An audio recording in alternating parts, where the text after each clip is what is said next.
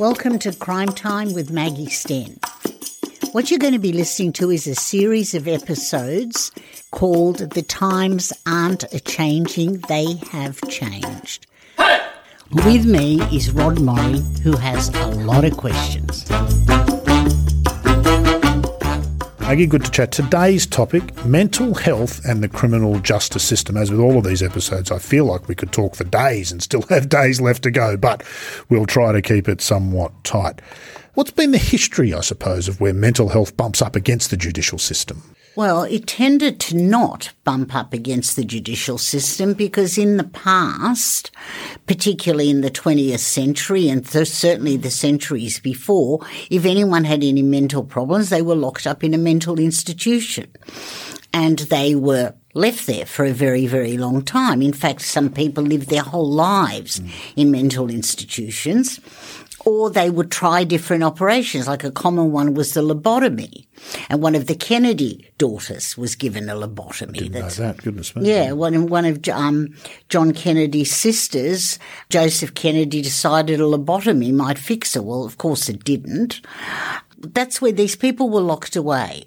And people often, you would hear, or my generation would hear about, somebody had an Aunt Mabel and they used to lock her in the attic because she was strange. She probably had mental illness.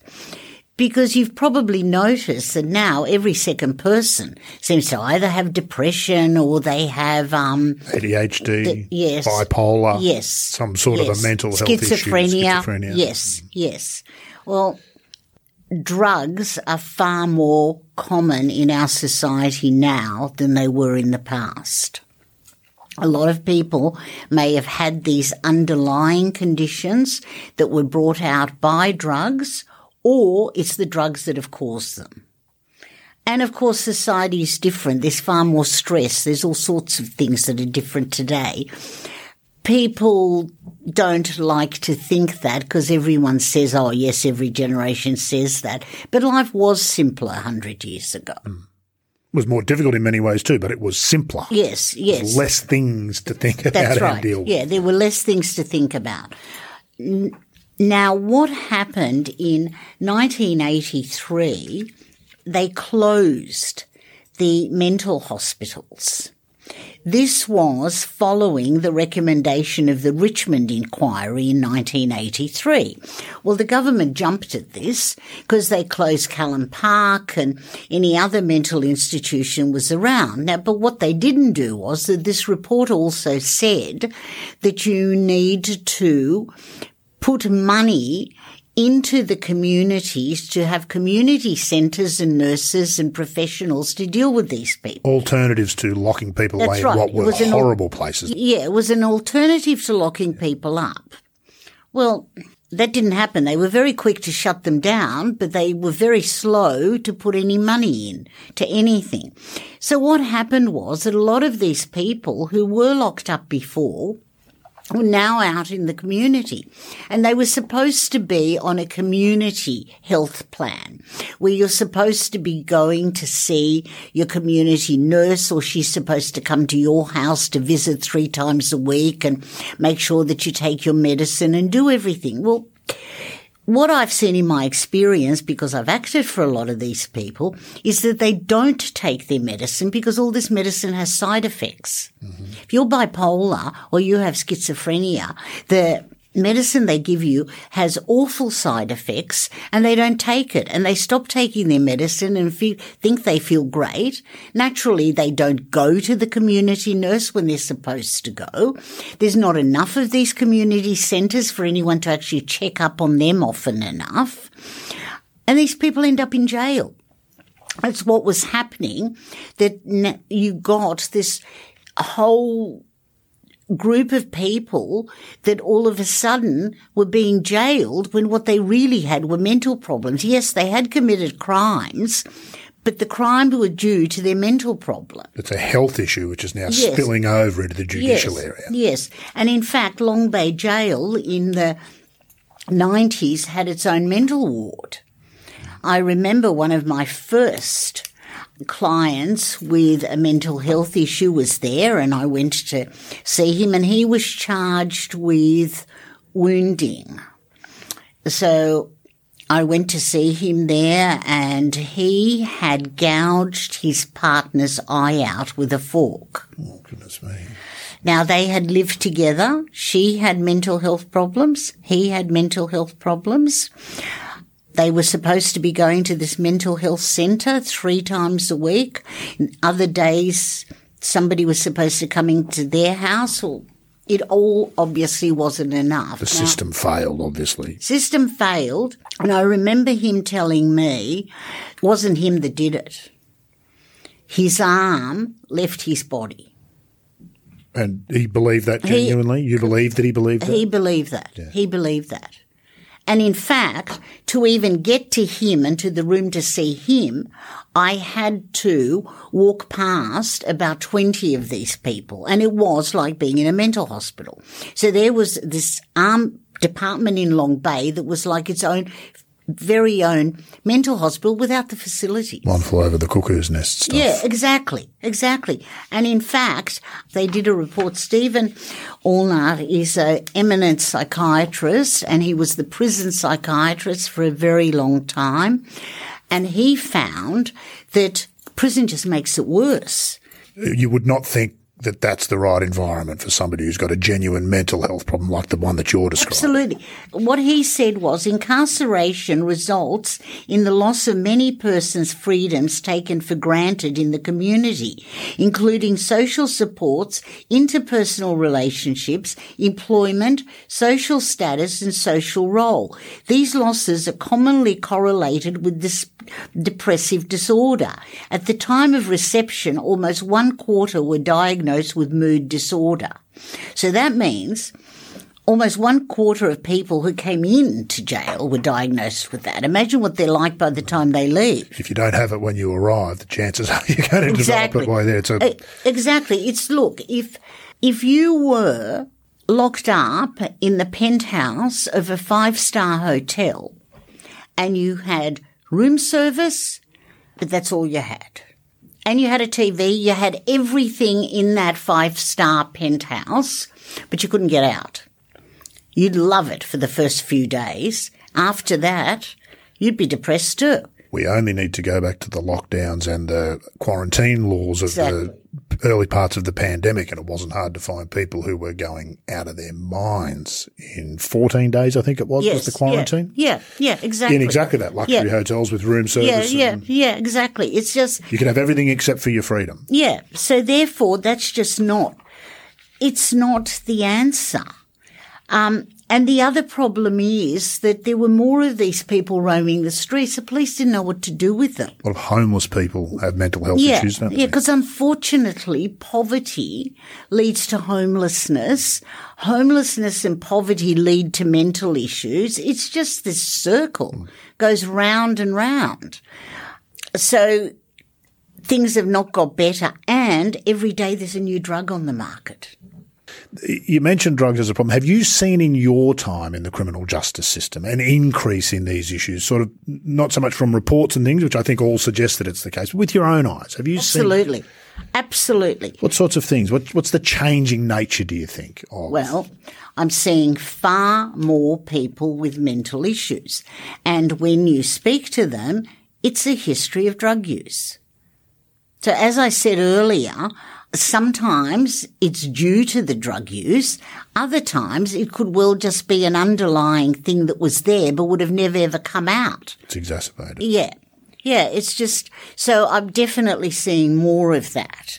And there's legislation for it now. I was going to ask, in this, just from our discussion, you can see how complex the issue is. How does a legal system deal with something as complex as mental health? Well, for a long time, we've had a fitness to plead issue, where if you weren't fit to plead, you got diverted from the criminal justice system and you were put into an institution or a hospital where you had to stay up until you were assessed as being suitable. So from the criminal system to the health system. Yes, but.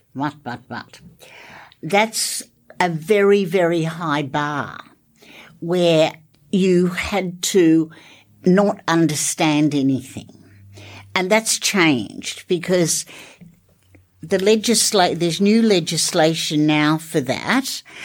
So what happens now is that if you are charged with a serious criminal offence, an indictable offence, which means that he carries 5 years or more jail, and you have to go to the district court or the Supreme Court where you have trial with a jury. Now you get reports. You get psychiatric reports that would say you're not fit to stand trial.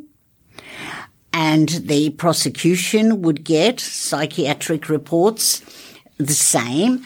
And usually the prosecution and the defence reach an agreement and tell the judge before the trial, look, these are the reports and we think he's not fit for trial, or we ask that you refer this matter to the Mental Health Tribunal. And the Mental Health Tribunal then makes a decision on whether the person is fit or not on the reports. Yeah. But that is now. In the 90s, it wasn't like that. So I had a case where my client arrived at Sydney Airport from Lebanon with a kilo of heroin in his suitcase. But the heroin was half hanging out of the suitcase. So they didn't need sniffer dogs. No. They didn't need anything. It was just there. This is not an elaborate criminal enterprise by the sound of it. No. So that's what it was. So he was out on bail and we got reports. We had a report saying that, he's really not well and handed those to the judge. And it was a jury question in those days. What do you mean by jury? The jury that was there impanelled for the trial had to decide whether the person was fit to plead or not. Right. So their first job was to decide whether there'd be a trial, essentially. Yes. So you don't give jurors reports because they can't read them. I mean, they're not professionals.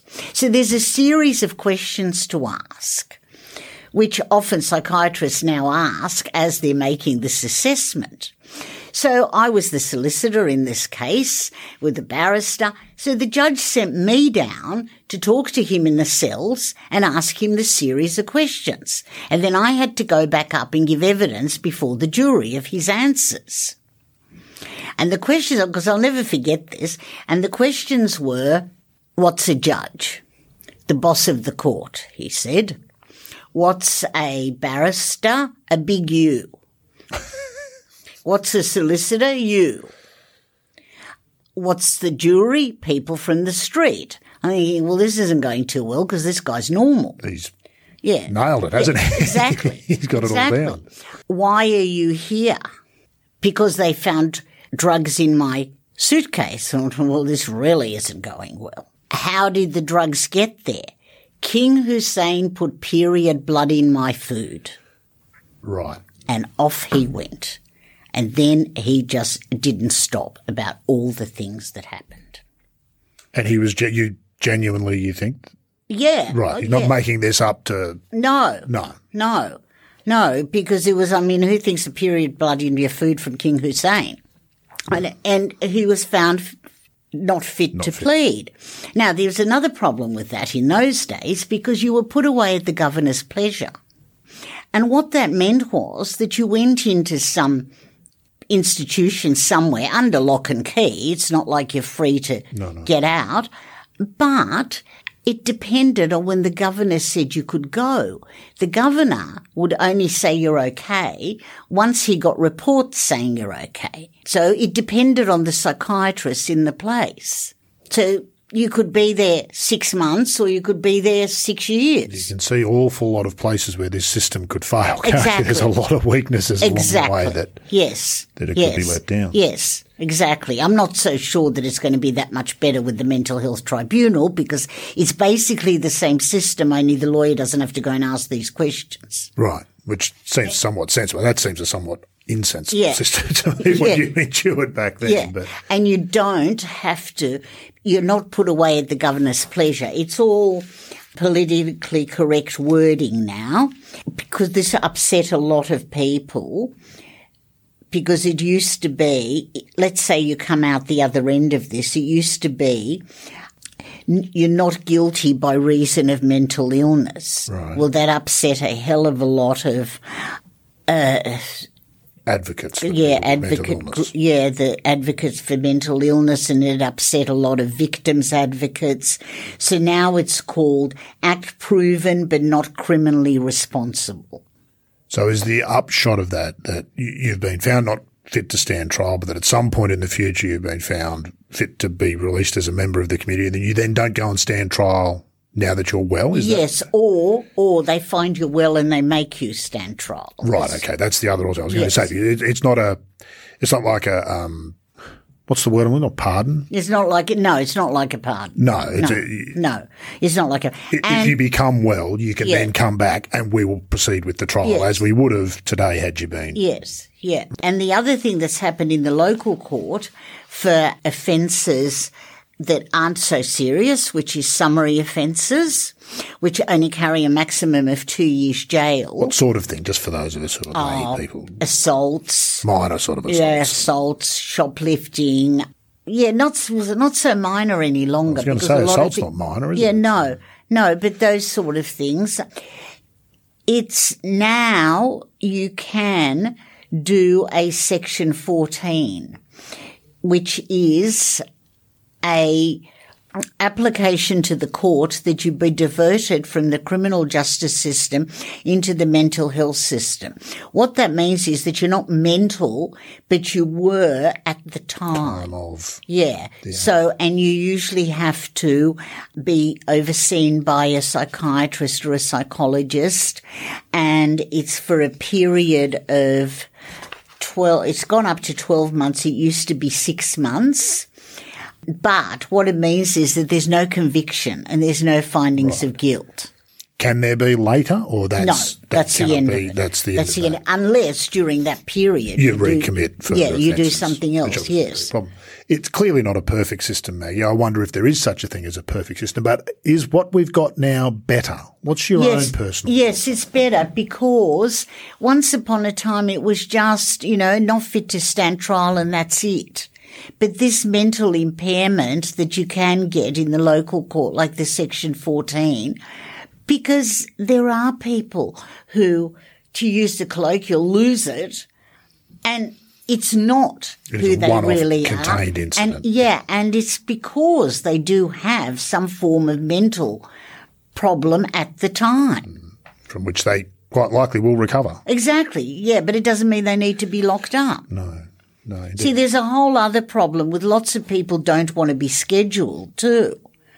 What do you mean by scheduled? A schedule means a magistrate can decide at any time that you're mentally ill and send you off to a mental hospital. Because you're a danger to yourself or and that's called scheduled. Yeah. Well, a lot of my clients in the past have told me that their problems are really due to being scheduled because of all the drugs and things that they were given then and the things that happened there. So nothing's perfect.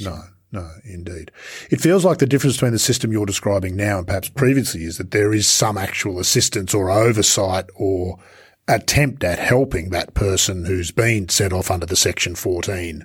Yes. That there is some help available as opposed to being locked in a different place. Where mental health has always been this in society. It's something we want to lock away. And you mentioned Aunt Mabel in the attic earlier. That's right, yes. We're doing that at an institutional government level, really, aren't we, in a lot of cases? Yes, but see, again, it all gets back to human nature, as all these things do, because you'll get the magistrate who believes in this and believes that this person needs help. But then the magistrate in the next courtroom will think this is just rubbish. Woke nonsense. Yeah, it's absolute rubbish and this person's as guilty as anything. I'm not giving this. So it all depends on human nature. Exactly the same with drug cases.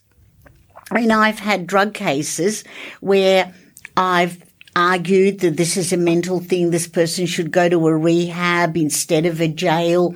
Can we have what used to be called a Griffiths bond, that you go to a rehab, then come back and be sentenced? But that'll be other issues down the track when we talk about bail.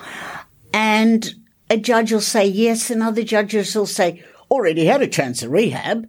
Why would I do that again? Well, that's the problem with addiction. Doesn't always work the first time. No, ask any family member of somebody who's had some form of addiction, be it as simple as alcohol or as complicated as perhaps heroin or something. Yes. And it's an awful destructive force, isn't it? Yes, So, well, while we're on that topic, it's also, which has nothing to do with this, but it's very interesting asking people their views on the criminal justice system. Because most people don't come into contact with the criminal justice system at all unless they have had a criminal act done to them. Right, so normally as a victim. Yes, or they or a member of their family have been charged with something. Mm-hmm. Then they certainly change their views. What do you mean? So they change from what to what? Well, for instance, if you've had a member of your family charged with something, prior to that day, you might have thought, oh, it's ridiculous. This person shouldn't be out on bail. They shouldn't be doing this. They shouldn't be doing that. Lock them up. Yes. When it's your son or daughter, you sure want them out, and you don't think the system's fair. Yeah. And, of course, the system can't be fair or perfect, can it, Maggie? No. Because your view of what is correct might be the polar opposite of the magistrate on any given day. Exactly. And you'll always think you're right. That's why we think what we think. And that's when you get back to humans aren't perfect. So how can any system created by them be? Yeah, indeed. However, as long as we're constantly trying to improve and accept that some of the changes we make won't be for the better and that some will. Yes. A bit like riding a bike, isn't it? When you stop is when you fall over. Yeah. You've got to keep moving and things will get better. Yeah. Well, and I think the law does that. Look, there's a lot of bad legislation, but there's good legislation too. And it moves slowly, doesn't it? Like It a does. giant ship. It's got so many considerations and so many parties to consider at any given moment. You can't just, like an individual, decide I'm going to move from here to Melbourne next week. Yeah. It's not like that. No. So, yeah. Fascinating stuff, Maggie. It is. Lovely to chat. All right. Well, Thank you. see you next week.